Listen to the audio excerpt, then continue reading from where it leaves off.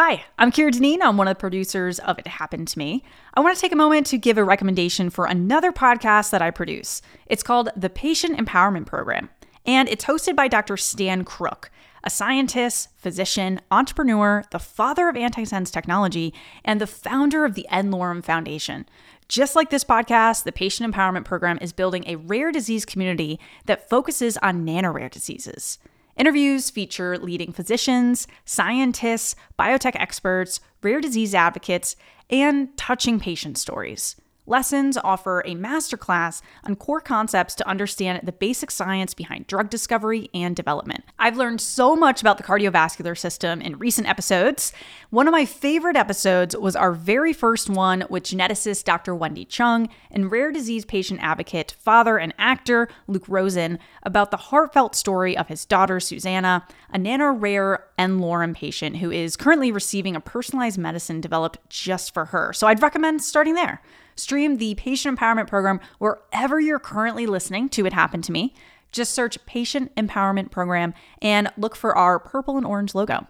You can also go directly to our website, nlorem.org, for direct links.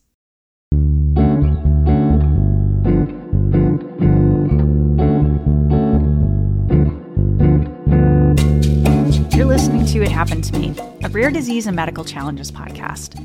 The mission of our podcast is to support you, our listeners, and to create community as you confront the toughest challenges in life. All of us will experience health hardships. The real question is, how do we adapt? That's the focus of It Happened to Me. We help you overcome limitations and live a full and satisfying life. Drawing on their own health challenges, hosts Kathy Gillenhorn and Beth Glassman interview guests who share stories and research to help you succeed in the face of difficult health obstacles. It happened to me. I'm not alone, and neither are you.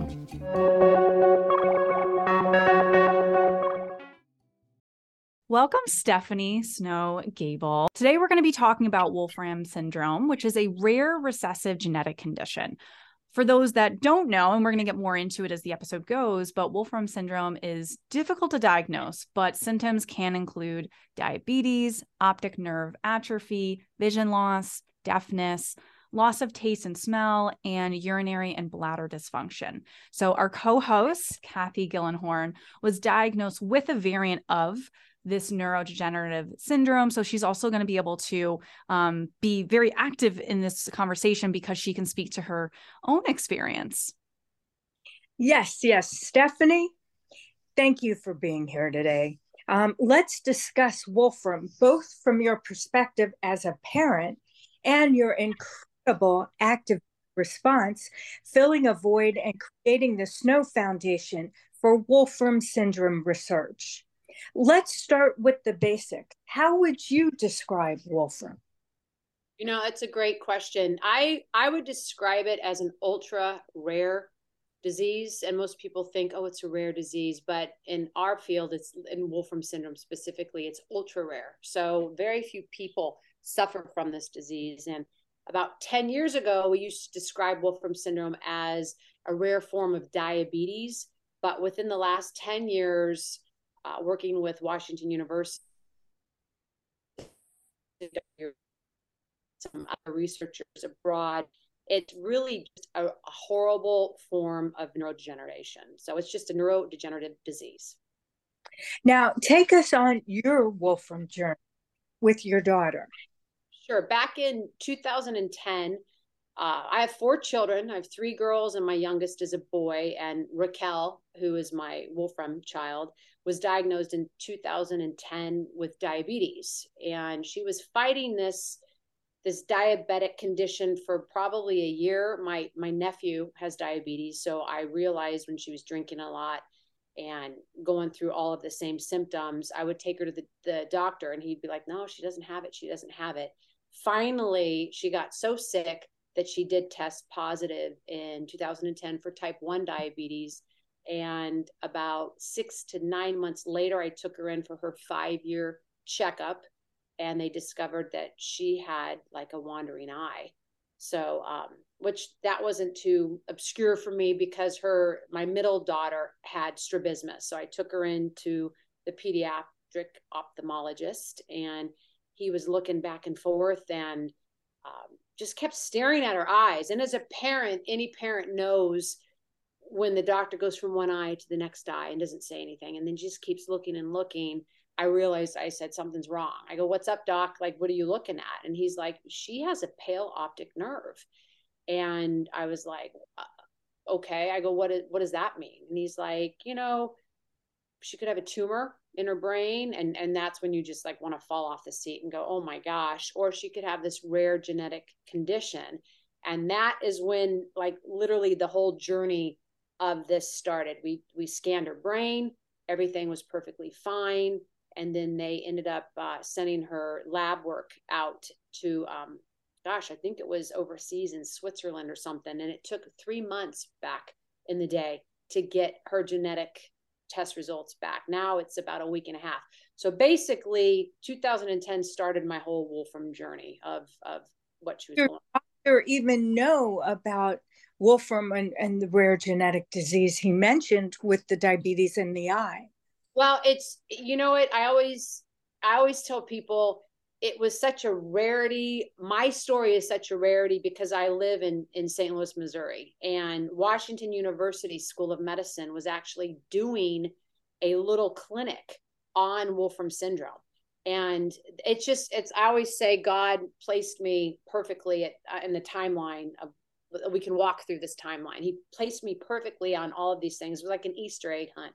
Oh, I'll grab that egg. Oh, okay. Oh, I'll grab that egg. And it all was placed right in front of my face. So this doctor, who is actually a world-renowned doctor, pediatric ophthalmologist, Dr. Tyson, just looked at me and said, this is just so weird because I sit on a board for a doctor, an endocrine doctor named Dr. Alan Permit, and he's doing this small research. He's got about 10 patients from around the world coming in for this disease. And the only reason why I know about it is because he asked me as an ophthalmologist to help him out, to be one of the studying arms of this disease. And I was like, out of all the doctors to go to at St. Louis Children's Hospital, and for him to realize that her optic nerve was that pale that soon, it just, we were pretty lucky in her diagnosis compared to a lot.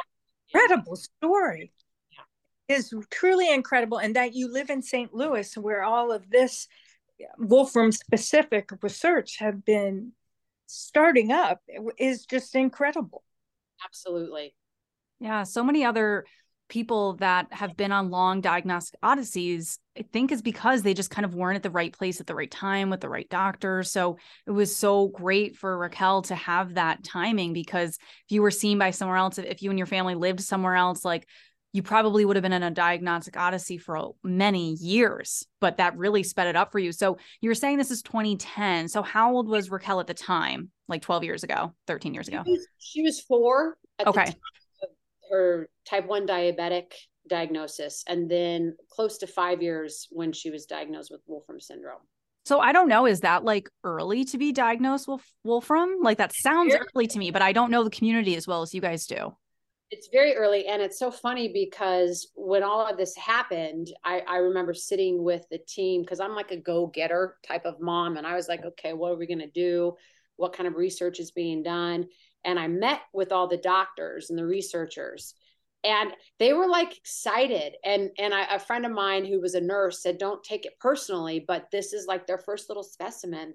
And this young, beautiful little girl who actually was diagnosed this early, because most of them, are diagnosed and you've got optic atrophy because of your diabetes. Oh, you've got this, but then all of these other symptoms start happening. And then it's kind of like you just bounce from specialist to specialist. But they were like, wow, she's the youngest patient diagnosed now here in the States. And we can actually watch her grow, and we can be a part of this journey through Wolfram syndrome with her. So yeah. Wow. So have they been involved since then? Like that was 13 years ago, as we were saying.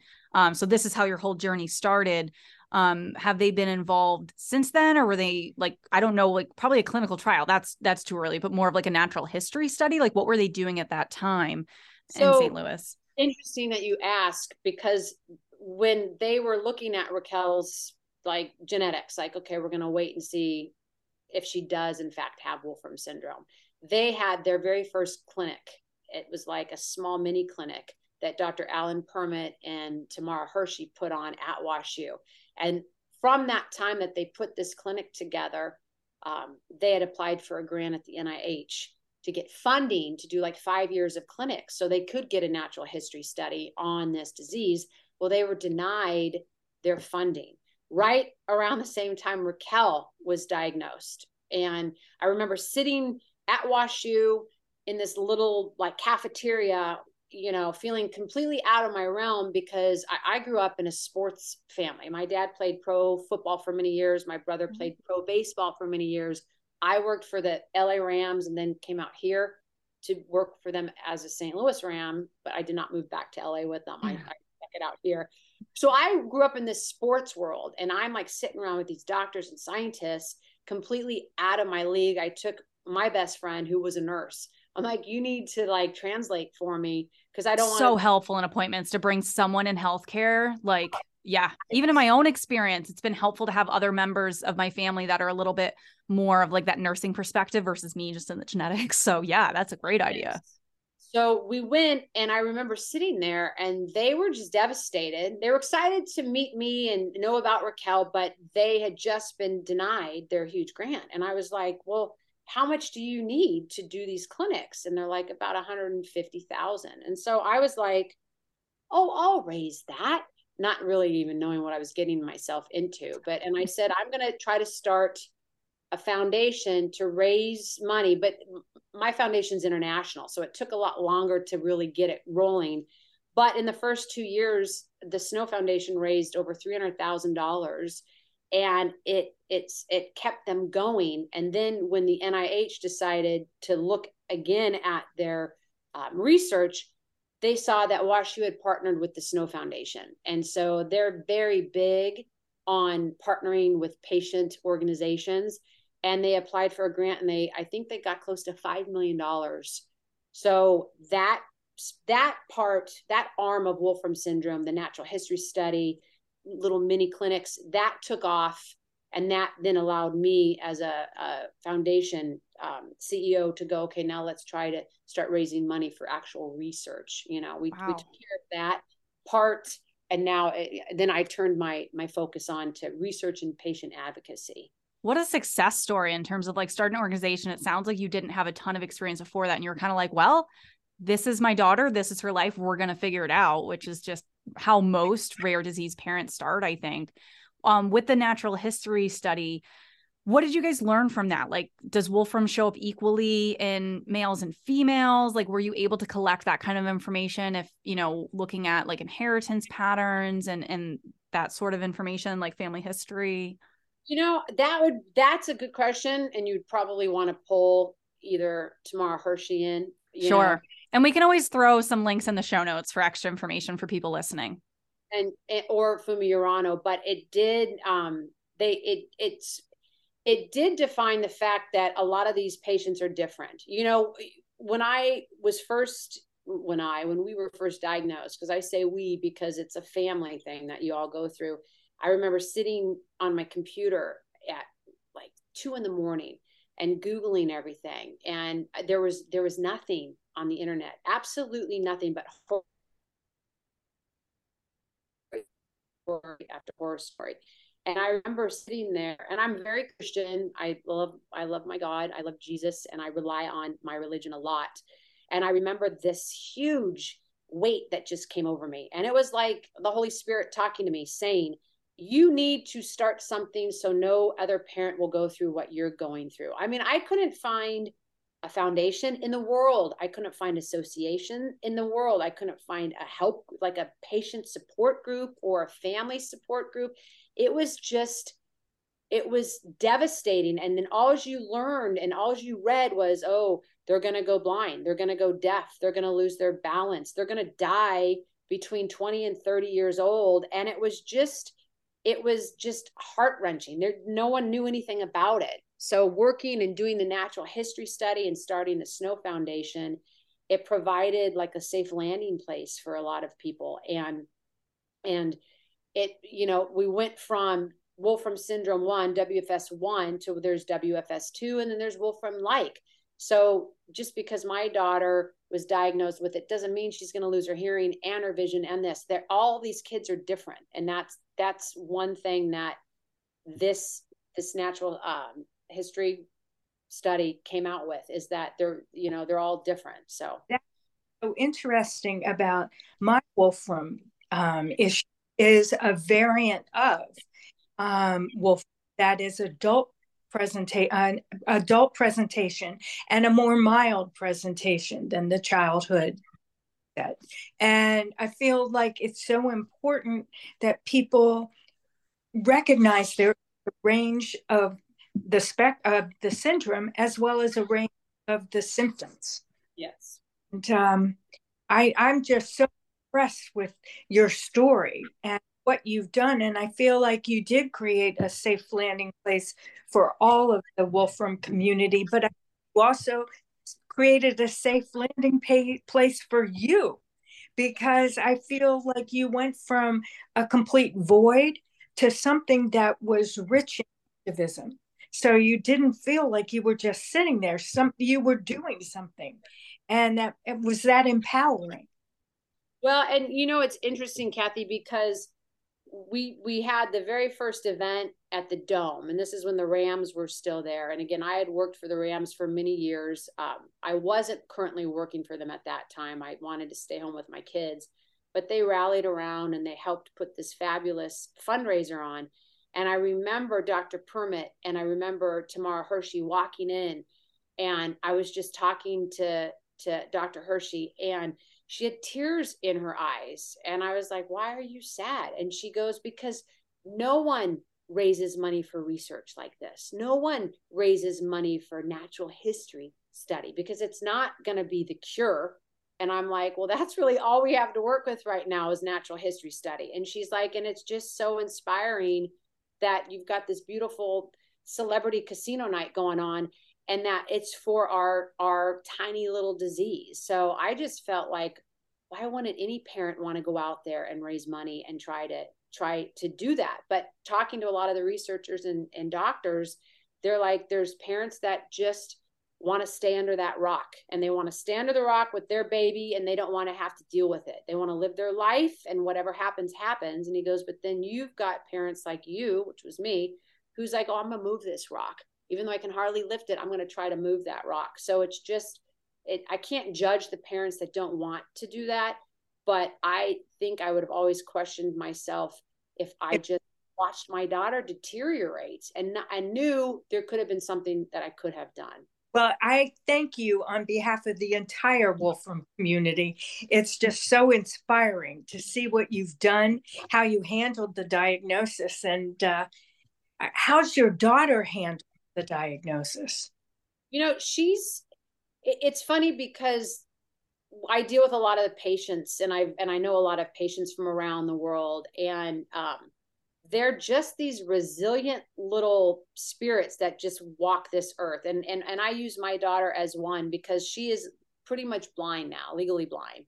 And you watch this beautiful little child who was playing sports to the point where then she couldn't see the ball. She got to pull her out of playing sports, and she had lots of little friends. And then no one asked her to do anything because she had diabetes. So no one wanted her to spend the night, because what if she went in a low, or what if something happened on my watch? So lost all of her friends. And she had two older sisters who were very involved in high school, had tons of friends. And you, as a parent, you feel so guilty. You're like, okay, my child's not asking to go on sleepovers. She has no friends to go through anything.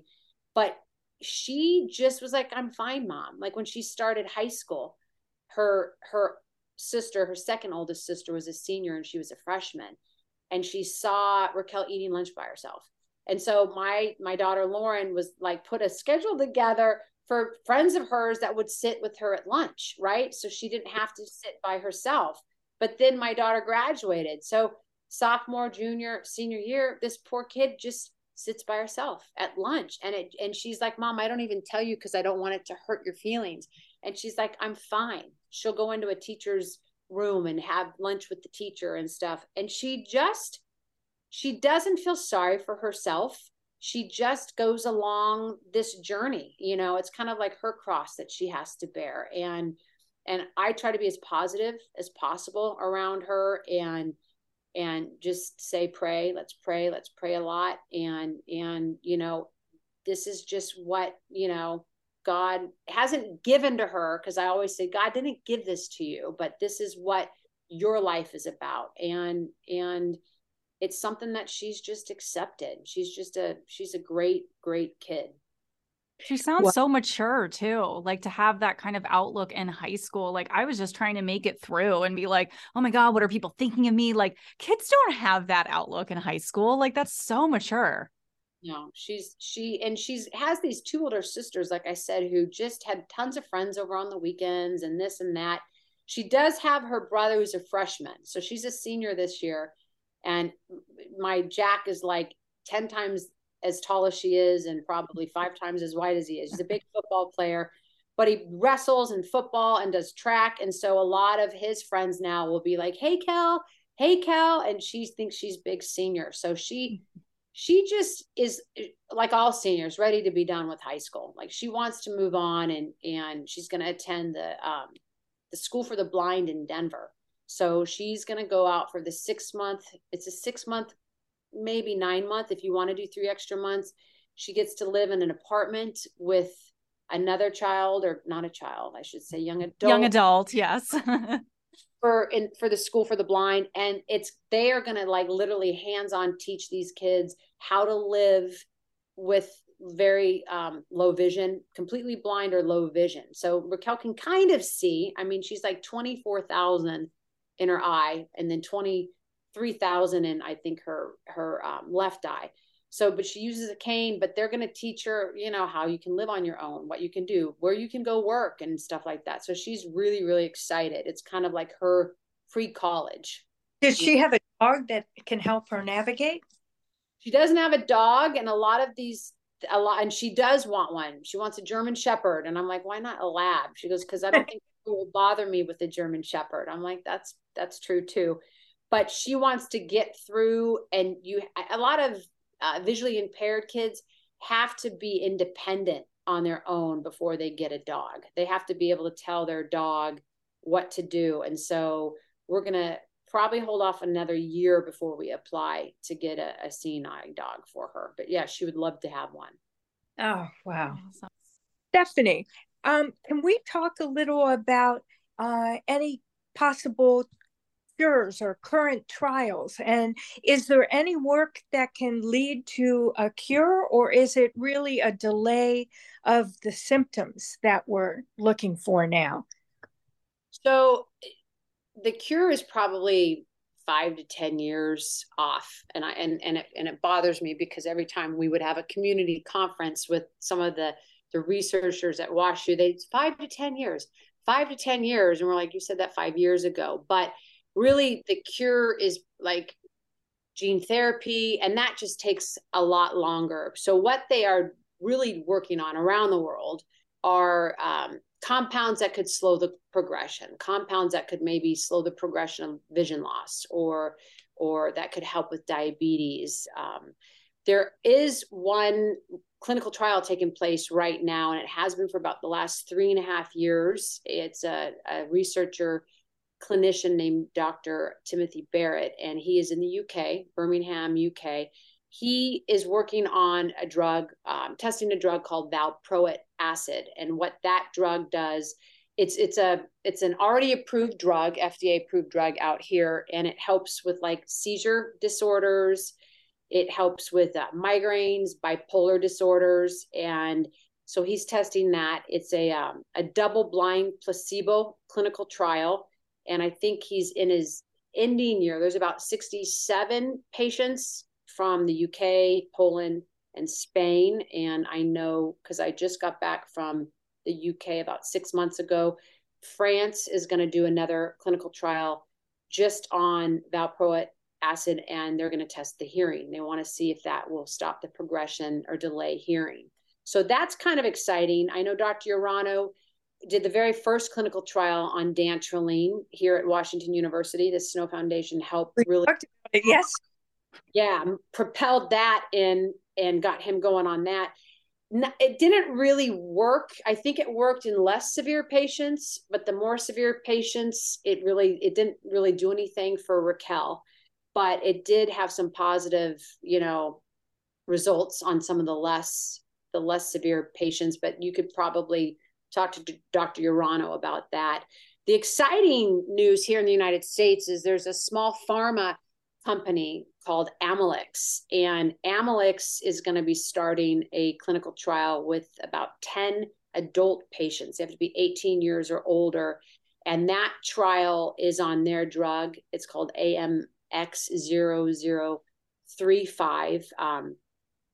And I got to read it. It's a sodium phenylbutyrate and I don't even know how to say this, torosodiol. You might have to edit that, Kira.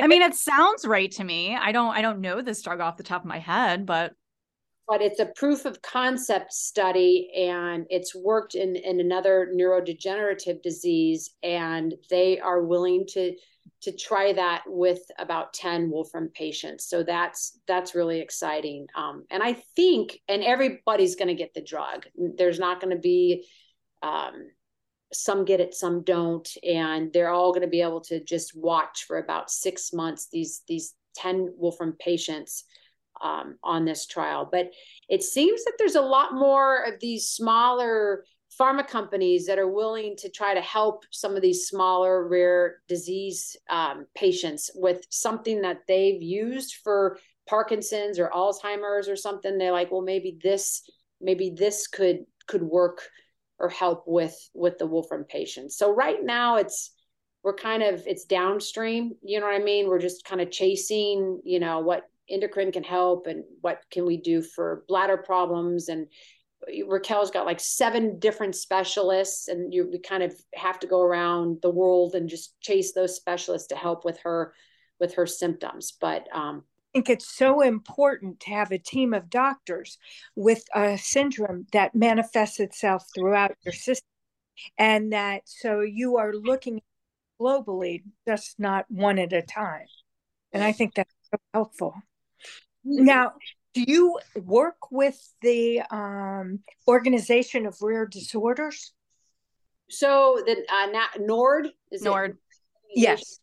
For rare disorders. Yes, we've been working with them for the last 2.5, 3 years. COVID kind of threw a stop in there throughout the bad COVID years, but we just finalized our patient registry. So the Snow Foundation is the first organization for Wolfram syndrome that has its own global patient registry. We have congratulations. Wow. It's very exciting. It's very, my chief medical officer, Dr. Saad Nasir, has been telling us for years, you need to get this going. You need to get this going. But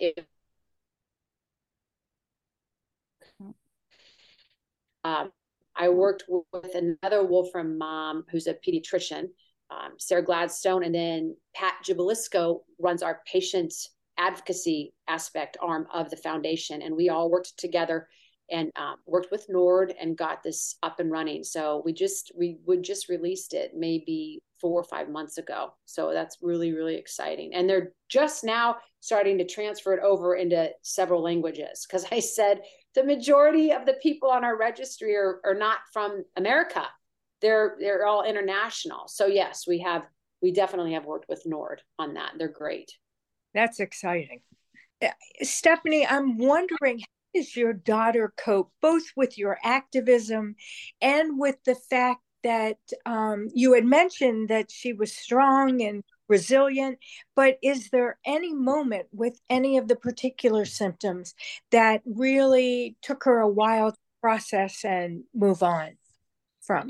When she was little, I remember my brother, who played pro baseball and spoke in front of people all of the time, I would have him do a bulk of the interviews because I would just give him a piece of paper and I would dot, okay, this is what you need to say, because I was just learning about the disease and I didn't want to sound like an idiot.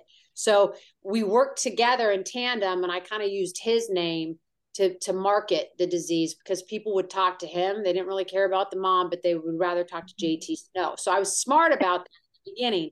And it was funny because when we would go do our events, my brother, 6'2", big guy, and Raquel would come up to like the middle part of his thigh. And when he would talk about the disease and he would say life expectancy is, maybe 30 years of age, he would always cup her little head and he would hand and push her little head into his thigh so she couldn't hear that. You know what I mean? Like he's like, breaks my heart. I don't want her to hear the fact that she may be thinking at 5, 6 years old, what do you mean I'm only going to live to 30?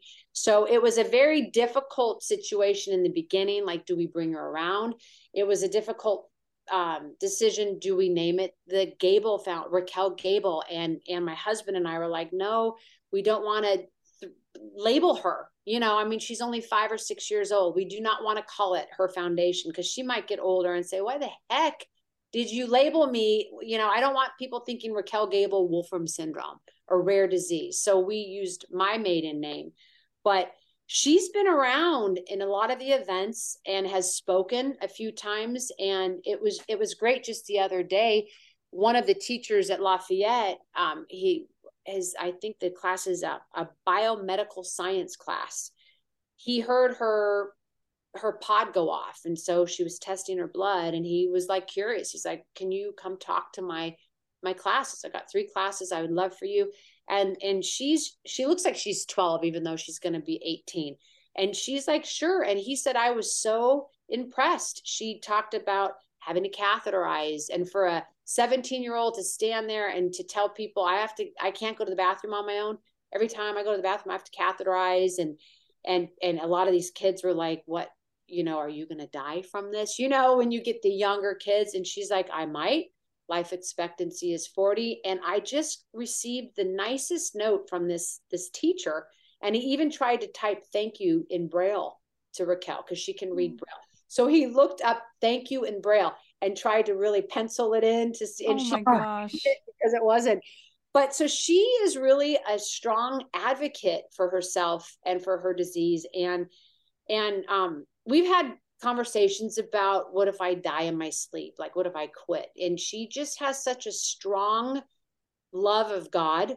And she's like, if it's my time to go, it's my time to go. And she's never really talked about what if I die early? The only time she's ever really wanted to go was when she gets her bad headaches. It's like trigeminal neuralgia, where it's like knife stabbing. And we've been in the hospital where she's like, I want to die. I can't deal with it. But we've seemed to really manage those headaches really, really well, where she hasn't had an episode like that knock on wood, in a couple of years. But wonderful.